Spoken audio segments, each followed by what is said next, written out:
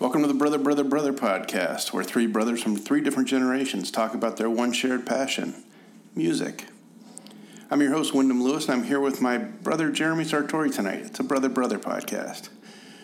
Today, we're talking about Liz Phair's Exile in Guyville at 25, and that classic rock move, the 500 top songs of all time, the Memorial Day weekend staple from the 70s and 80s. Anyway, you can learn more about the pod at brotherpod.com. Follow us on Twitter, Facebook, and it's extremely helpful if you rate and review us on iTunes. Now, let's talk about Liz Phair's Exile at Guyville at 25 and the 500 greatest songs of all time.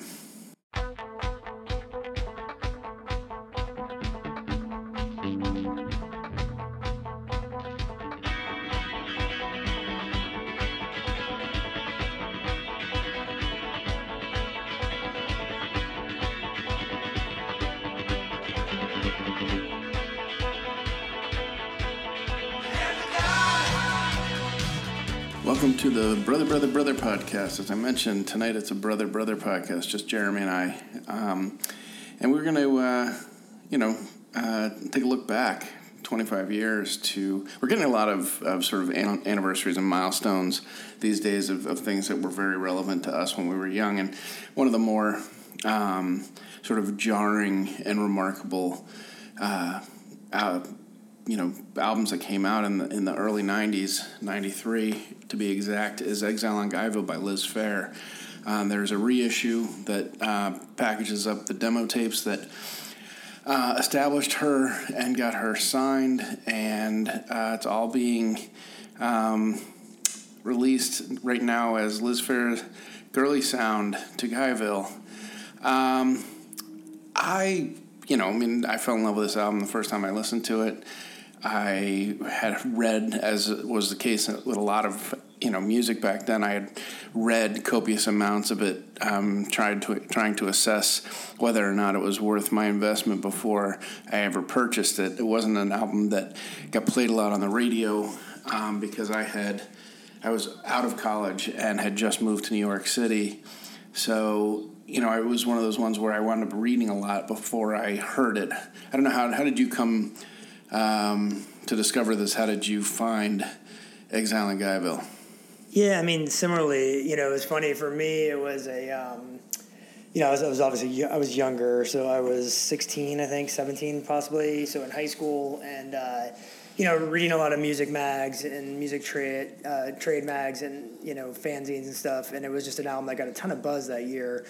I remember buying it, actually, for those of our listeners who are from New Jersey, at the Drew Records, Drew University, Scotty Records over there in New Jersey, and picking it up and immediately being just kind of blown away by this record, and kind of digging back, seeing what kind of went into it has always been interesting, because back then you really didn't have the backstory unless you were living in Wicker Park, Chicago at the time, the neighborhood at the time where it all kind of got started, which we weren't. But, it was an album that definitely is a touchstone and remains so. Yeah. I remember it being lauded by the Village Voice. And again, this is 93. I'm taking, my first months living in New York. The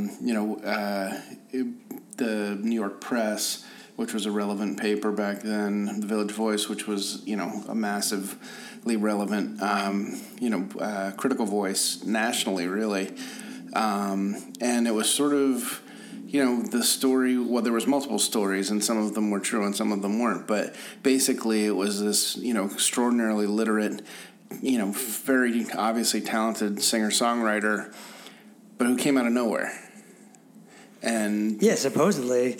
To me, she did. And, yeah. I think, that then only really, hundreds of years later, where we are now, have I gone back and really realized the level of resentment and, the chilly reception she got in her own hometown, whilst she was... mopping up all sorts of awards and accolades from every other, sensible thinking part of the world. And it's part of what the whole idea behind naming the album Exile in Guyville is about. It's feeling very much alone, despite the fact that you're part of a scene and you're part of a group that probably is, fairly relatively tight knit and, probably unfortunately fairly competitive, but really, feeling alone as a woman in this indie rock community in Chicago. Yeah, I mean, if you don't mind, let's look at like 1993, Chicago, as they say. Yeah, they have a rough time with vowels. And kind of the scene around there. I mean, first of all, it has to be noted that this is post Nirvana breaking through, right? So we have 1991, sort of the quote-unquote year punk broke. And then you have, huge mainstream success with Nirvana and Seattle.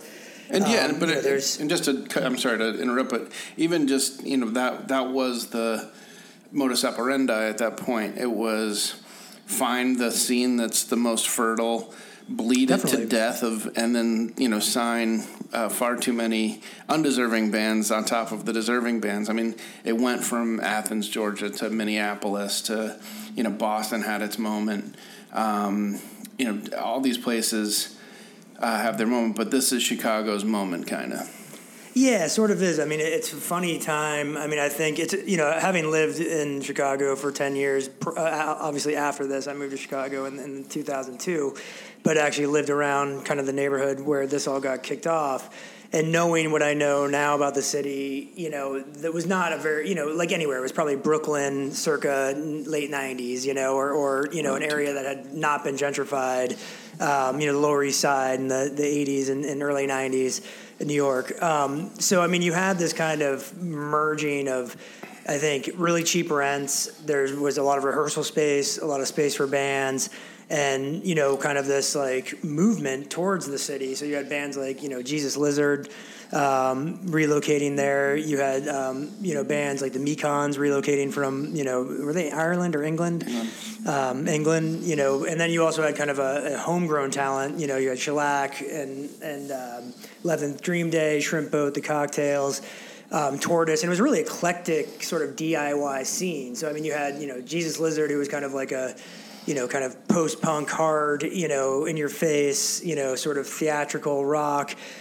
Tortoise, which is obviously sort of more in the long lines of free jazz, bands like Trenchmouth. Weren't they around then? Yeah, Sea and Cake actually kind of came out of bands like the Cocktails and Shrimp Boat, but they were, I think their first album came out in 94, so it was all that kind of scene. And then and mind you, all of these bands that I'm naming are sort of male-driven as well.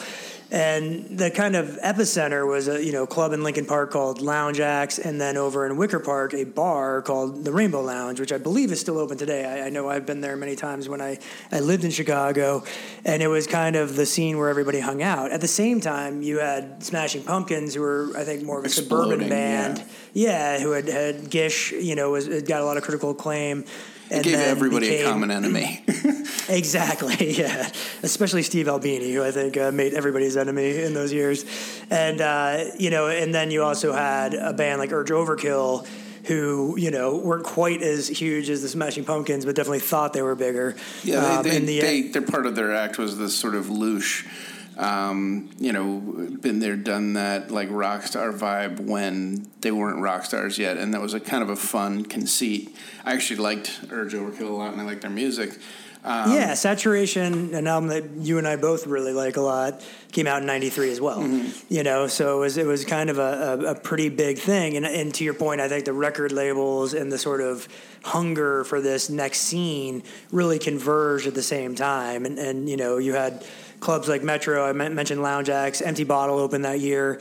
So it was just kind of a perfect storm. And then here you have Liz Phair, who, had been kind of recording demos called the Girly Girl tapes that were circulated by hand. Yeah, exactly. And I believe she went to Oberlin. And then moving into her parents' house. But essentially not following the sort of righteous path, which is, playing a lot in sweaty clubs and rising to, just sort of graduating a level every year into larger venues. She kind of comes out of nowhere and just blows everybody's doors off. Yeah, and I think too, like it's worth mentioning, and you and I I think are keenly aware of this. Probably you more. But this was before there was ever the term indie rock. You know, there was still sort of like, there was the grunge term, there was all college radio, alternative. But I really almost think this kind of, you know, really this year, 93, with all these bands, and then, you had bands like Pavement and stuff like that going on, is really what became the indie rock that we know today. Yeah, and I think Liz Phair's Exile on Main Street, or Exile on Main Street, we'll talk about that in a minute, Exile on Guyville is almost like a blueprint even for that sound a little bit. Yeah, it was a lo-fi, although it wasn't badly produced for the, and she's a better player than she's given credit for, but it's a very DIY, you can't talk about this album without talking about the writing, because it is what makes it remarkable. I mean, it's definitely confessional. It's, absolutely, sort of naked honesty in an era when irony was king. There's some very funny stuff on here, but it's very self-deprecating. It's very harrowing, really. I mean, if you think about, how far you've come and, how far the world has come in the last 25 years as far as, interpersonal relationships. I mean, this is people talking about shit that didn't get talked about.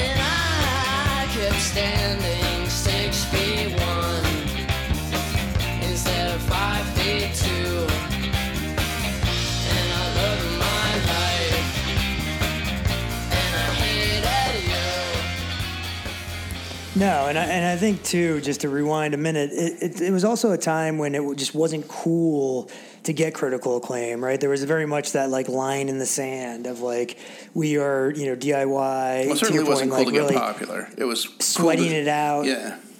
At the clubs, that kind of thing. And then along came this person who just wrote better songs than anyone had heard, and also wrote... to your point, like really confessional songs. I mean, as a 17-year-old hearing this album, and I have to admit it on this pod, I am a male. It was just very different, different style of confessional songwriting. It made you feel, and I'm sure for you in your 20s at the time, as much as it was from a woman's point of view, it was kind of the same things you were doing, though, right? Like waking up with strangers, regretting, actions, like having the pressure of sort of, traditional life being thrust upon you in all different directions, and yet, like, kind of, and not knowing what to do why, with it. And wondering why you were, like, quote unquote, a mess or a fuck up or whatever. It's the quintessential. Everybody, the underpinnings of it to me were always, the sorts of, the struggles you go through in your early 20s, which is everybody has a plan but me. Right. And that's a universal feeling that nobody really shared. But I do think that, it's, and just the frankness of the sexual conversation, dialogue in her writing. It was so different and refreshing. And there was a number of novelists that were going in this direction at this point, but it usually was more stylized and cooler. Like it was, sort of like, yeah, we got really fucked up, and it, we cheated death, and it was boastful. Hers was just sort of resigned, and she was certainly a participant in it, but she was just a great chronicler of feelings. There was like an honesty, kind of a confidence that you hadn't heard before in sort of the frankness. Like there was no, I mean, the songs have, all sorts of different emotions, but you almost felt like there was not so much shame as much as like just sort of a recounting of a night out, which was pretty damn great. It was amazing. It was just an amazing thing to hear dropped, and it's really hard. We frequently have this conversation with Christian because of the age difference. It's very our sort of ground zero for this conversation is the Ramones, where he says, "Oh, this to me sounds like a faster version of the Beach Boys," and it's like, yeah, it is. But you don't understand. You'll never be able to understand what it sounded like in 1976 when you'd never heard it before. And the same is true of Liz Phair. I think, she launched 1,000 artists who were, by virtue of the very existence of this album, given license to say what they were actually thinking. Which doesn't, it just sounds so obvious at this point, but it really was a revelation in 1993. Yeah, and I think gave voice to kind of the, she was very much a part of the scene, She didn't necessarily, quote unquote, tour around and play the clubs like some of the other bands who sort of complained about her early success. But I think she was definitely in the scene very much. And I think too, it was kind of a, there was sometimes like the L7s of the world and the sort of Riot Girl scene and things like that. And I think this was a different take on kind of the feminine outlook. It was a very like, it was just different. Yeah. It was less sort of like in your face, and it was more, just really clever and really straightforward. Part of that whole, value that was placed on, credibility and authenticity and not trying too hard and blah, blah, blah, that were sort of, uniformly accepted tenets of this era. One of the things was, ironically, it wasn't the greatest thing in the world for people to find out that you were, a upper middle class college kid. Right. Oddly enough, all of nearly all of them all of indie rock is made up of.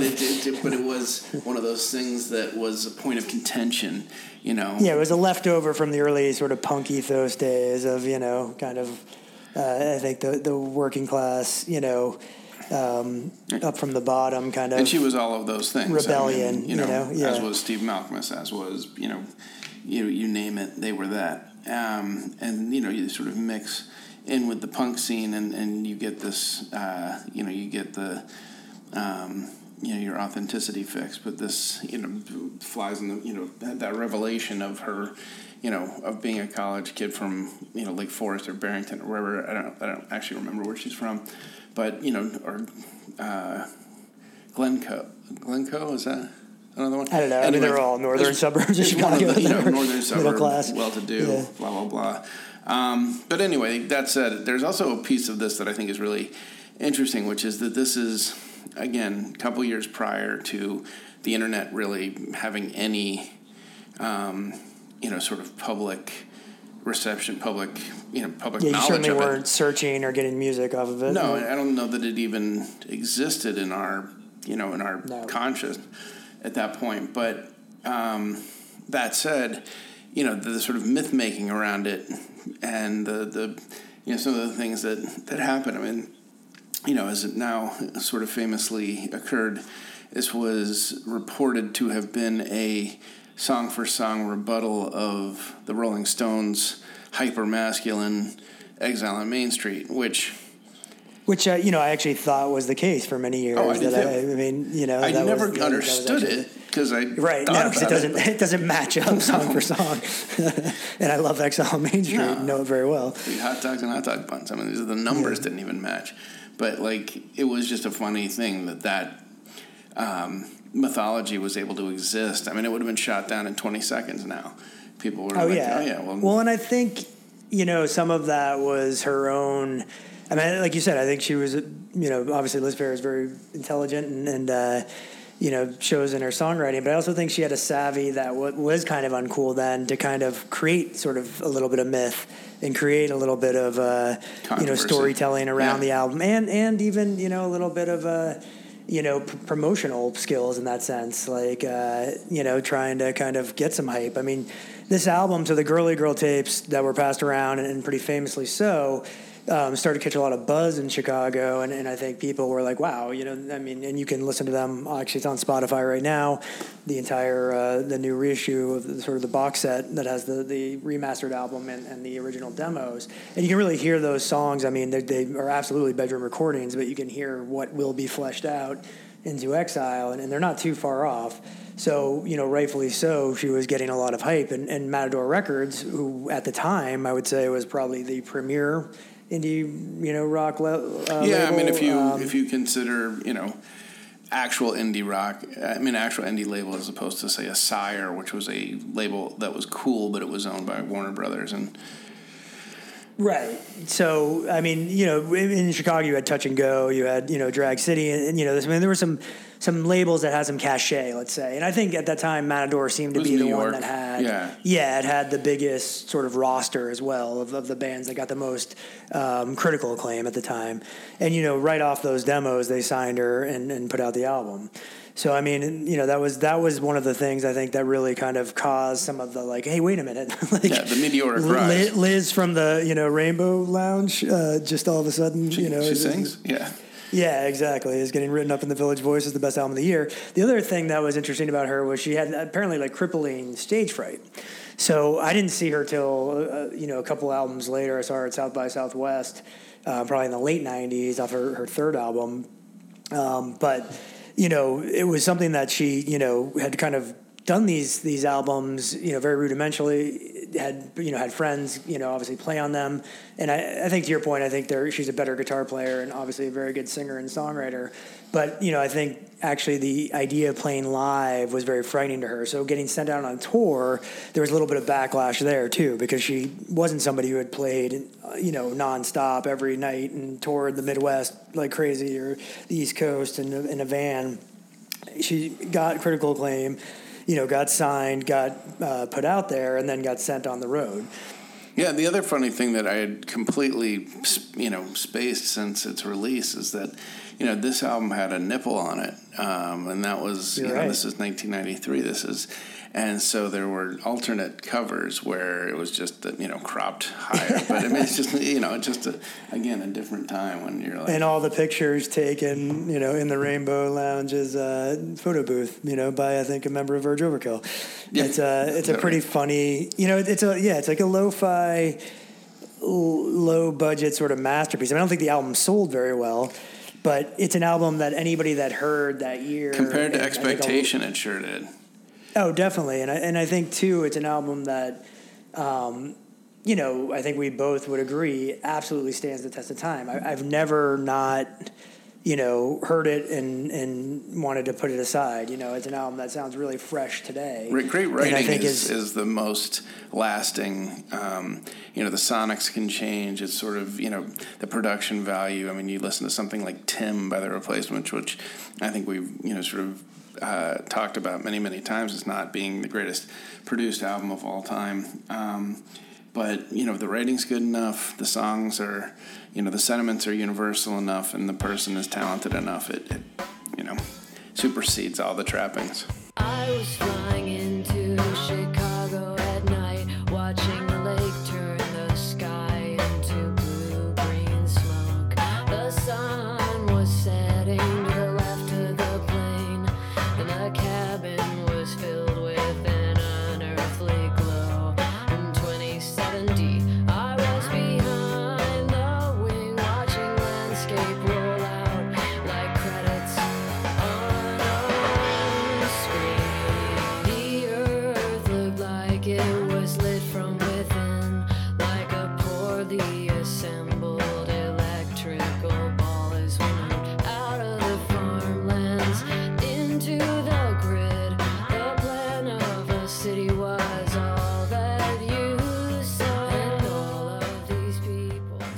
and the 25-year sort of box set is coming at a time where you have women absolutely leading the charge in indie rock, and I think, Liz Phair is on tour right now, playing actually really great medium-sized clubs. I mean, I was in Chicago last weekend for work, and she was actually playing the Empty Bottle, sold out, of course. She's playing Sinclair here, and Soccer Mommy's opening up for her, cited as, Liz Phair is a huge influence. Snail Mail, who's getting tons of press right now from Baltimore, another sort of acolyte of this album. Mm-hmm. I mean, it's an album that really, I think, The funny thing is when you get a news, like a universal, and a movement with as much momentum as Me Too, you start to get a lot of press saying, is X the perfect album for the Me Too era? Is X, is blah blah blah the defining artistic statement of the Trump administration? Whatever. Yeah. Funny thing, 25 years earlier, they had the perfect album for the Me Too movement. It's called Exile in Guyville. Exactly, and Bill Clinton was president. Yeah, there you go. Anyway, you want to take a quick break and then come back and reminisce a little bit more about an even older thing? Reminisce over you? Absolutely, it sounds good. I woke up alone. I didn't know where I was at first, just that I woke up in your arms. And almost immediately I felt sorry, 'cause I didn't think this would happen again. No matter what I could do or say, just that I didn't think this would happen again. With or without my best intentions, and whatever happened to a boyfriend, the kind of guy who tries to win you over. And whatever happened to a boyfriend, the kind of guy who makes love 'cause he's in it. And I want a boyfriend. I want a boyfriend. I want all the stupid old shit, like letters and sodas. Letters and sodas. Welcome back to the Brother podcast. Tonight, we are a brother podcast. It's me and Jeremy. And one of the things that I was having a conversation the other day with Christian about, sporting events that used to have so much more gravitas and so much more, that just used to have such a much larger chunk of real estate in the world. Kentucky Derby. We were saying that the Indy 500, which is virtually forgotten now. I mean, that was whoever won the Indy 500 was a celebrity, and the heavyweight championship of the world in boxing. I mean, there's nobody in the world, literally to this day, that's more famous than Muhammad Ali. So, but one of the things that made me laugh is dovetailing with the Indy 500. I believe it was every Memorial Day. Could have been sometimes on Labor Day, but every classic rock station, and there was one or two per city that would have these 500-song epic countdowns of the greatest rock and roll songs in history. and another thing. It was like crack your pull top Budweiser. So throw on your American flag jean shorts. It wasn't even like really precipitated by this, but there is something to like a Memorial Day 3-day weekend, summer coming, that just makes Miller High Life taste that much better and classic rock sound that much better. So wound up DJing a lot of this weekend with a heavy dose of classic rock and thinking back to actually anticipating, sitting by the radio thinking, what's going to be number one, and having a rooting interest and being pissed when, Turn the Page was in the top 6. When the Eagles stole the show. Just every overlong, song that you're so sick of, it was always Hotel California and, something by the... as much as I love Sweet Home Alabama, or Freebird, or, Oh, yeah. But and then number one was always Stairway to Heaven. Yeah. And which I just don't like that much. Yeah, but it was every overlong song. It was, Freebird, Turn the Page, all these songs. But I was just, more of a bit of whimsy not really an important topic so much as I wonder what this, A, what this would look like now, B, what constitutes classic rock, and C, like, when did certain songs that weren't classic rock achieve classic rock status? Become classic rock status. Yeah. Well, starting with A, I mean, what it would look like now, and I do remember this as well. I mean, I think we were sort of reminiscing off air, and I used to work at a sandwich shop throughout high school, and I think I usually had to work like one of these weekends, these holiday weekends.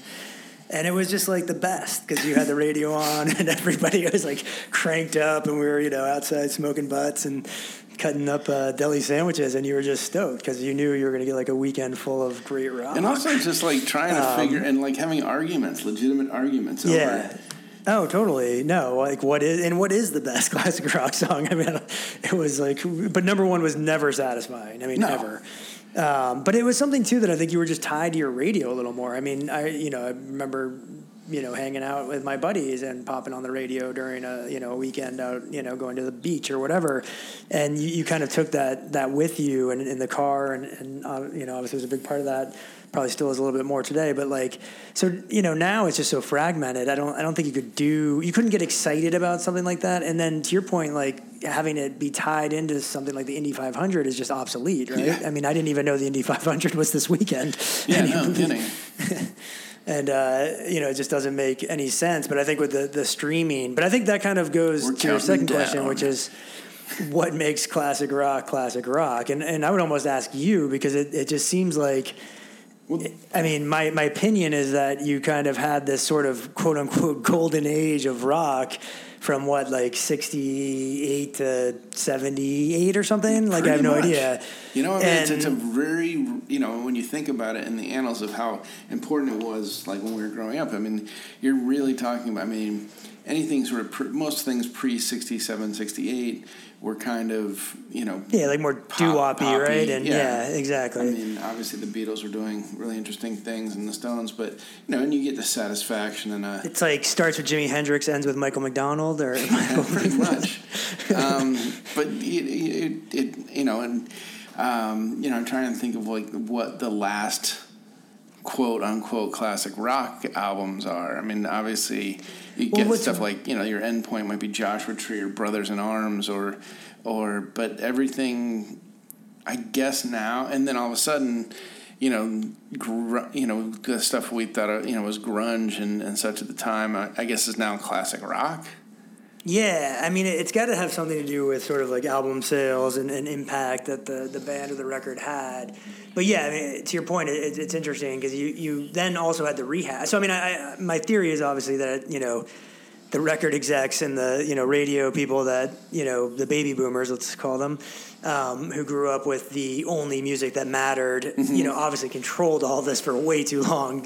And so what you ended up even having was like, recent like 90s Don Henley albums becoming classic rock because they can't get off of the same group of artists that made them the fortunes that they sit on. Obviously we're looking at you, Jan Wenner, and the Rock and Roll Hall of Fame, but then having even bands like, I mean, U2 is Joshua Tree is classic rock, right? I mean, like are the Chili Peppers now classic rock? Are they? Yeah, I mean, is "Give It Away" a classic rock song now? Yeah, and I think it would be played on quote unquote classic rock radio, and has classic rock radio become sort of like what? And I'm going to only name check a Boston radio station because that's where I live right now, but The River or something where, is there still that kind of format? There is a classic rock station in Boston Led called Zeppelin WZLX. Songs? And okay. And it is advertised as such. It is 100%, adherent to that format. It is. But so BTO, Skinner. Yeah. We used to play this game actually when Eagles. I used to drive back and forth to Western Mass and like the Springfield station, and forgive me for forgetting what it was, like Rock 102. We used to like write down 5 band names, and whoever hit first, drag free. But it was always like that cut below. It wasn't like you didn't go with like Zeppelin, Stones, Beatles. It was always like Bad Co, 38 Special, BTO and Nugent, So But, again, like I said, and I'm sure that there is an answer to this question, and finding out the answer to the question is far less fun than debating it and trying to make up our own version. But, U2 is classic now. Prince is classic now. I remember Talking one Heads coming are out. classic now. Yeah, and those were the. And they were kind of outlier bands back then. Yeah, exactly. So I think it has to be a song that for those types of bands that breaks through. Or the band has to have achieved some sort of commercial success. Mm-hmm. You don't get, like you said, maybe Nirvana is classic rock at this point, but like the Red Hot Chili Peppers. But there is that formula of like selling a shit ton of records that sort of cements you and and having a single. And the thing, I think the greatest thing and the worst thing about classic rock ever is it's never a song that you haven't heard 8 million times. They're not going to play. And Your Bird Can Sing by the Beatles. Yes. They're going to play, Hey Jude. Which will be number 6 on the top 500, by the way. And it's just, it's just painful in the sense that, I think, it's funny because I know, and, not to throw back that Christian who's not on tonight, but he's a much bigger Led Zeppelin fan than I think you and I are. Yeah. It's not because I don't love Led Zeppelin. It's because classic rock absolutely destroyed classic rock radio. I should say absolutely ruined. Yeah, exactly. But even if you go through like the satellite radio channels, there's like 12 classic rock stations that are variations on the theme. There's like deep cuts and classic vinyl. And what is the vinyl one called? Is it classic vinyl? Is that what it's called? Okay. And then, but then you have 70s rock. Well, then you have Nugent Station, the Bruce Springsteen station, which is also kind of all in line. Tom Petty station. Yeah, exactly. The Fleetwood Mac station now. I just had satellite radio last week in LA. So, but yeah, you're just going to further cut classic rock into smaller and smaller. It's actually inspiring me to tune in this week to classic rock, the local classic rock station, because I almost feel like it's obsolete at this point, but I guess not. Mm-hmm. I was going back though and listening to some stuff this weekend because I was just digging around DJing and playing nothing says summer like Take the Money and Run by Steve Miller. Right. But then I was playing some Billy Squier songs off Don't Say No. They're pretty good. They're good stuff. There's great stuff. And it's stuff that I kind of fought a little bit when you love it and then you fight it and then you go back to it because and then you love it again. Because it is classic. Yeah. When all is said and done. And then you see it at your 20th high school reunion and you make out with the dumpster. Exactly. It's also the king of greatest hits. Like all of those bands have pretty damn good greatest hits collections too. For your CD tree.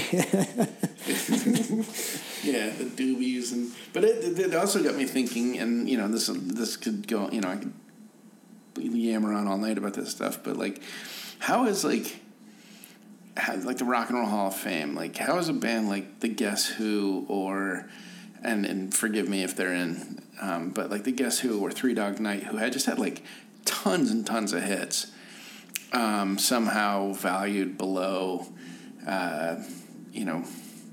Jackson Browne, who had 2 hits, a bunch of hits too, but not as big as Three Dog Night in their day, and not as big as the Guess Who. Speaking of BTO, I think when it gets to the Rock and Roll Hall of Fame, there is that tinge of critic acclaim. Pretty good and friends with Jan Wenner. Yeah, that exactly. To be the criteria. Yeah, and if you were sort of poo-pooed maybe in your day by the Cream magazine or Rolling Stone, because I think some of those. Stooges. Yeah, exactly. Then you wouldn't get in if you were all over it. Then you would. Yeah, because the Stooges had no hits. They were. Yeah. Nor did the Ramones, and they made it in too as well. Yeah. Yeah, I guess it's a sort of a balance of and again it's. It's never claimed to be an objective process, but another irrelevant thing, like the top 500 list, by the way, is the Rock and Roll Hall of Fame. Yeah, it's they fall in the same kind of thing, and like I said, and we'll wrap this up in a tidy little bun, but I wonder if those things, the Rock and Roll Hall of Fame and the in classic rock, do they go the way of the heavyweight championship of the world and the winner of the Indy 500? Are we a decade away from those being forgotten? I don't know. As long as kids are still smoking doobies and pulling Count Miller High Lifes, I think we'll always hanging by the lake, and I think we might always have classic rock. Yeah, I don't know. As long as Kid Rock is such a cool as long as Kid Rock is rapping an American flag, we'll be all right. Yeah. Well, happy Memorial Day. Happy Memorial Day to you. And let's take a quick break, and we'll come back and just do what are you listening to, and we'll add a song to the list. Sounds good.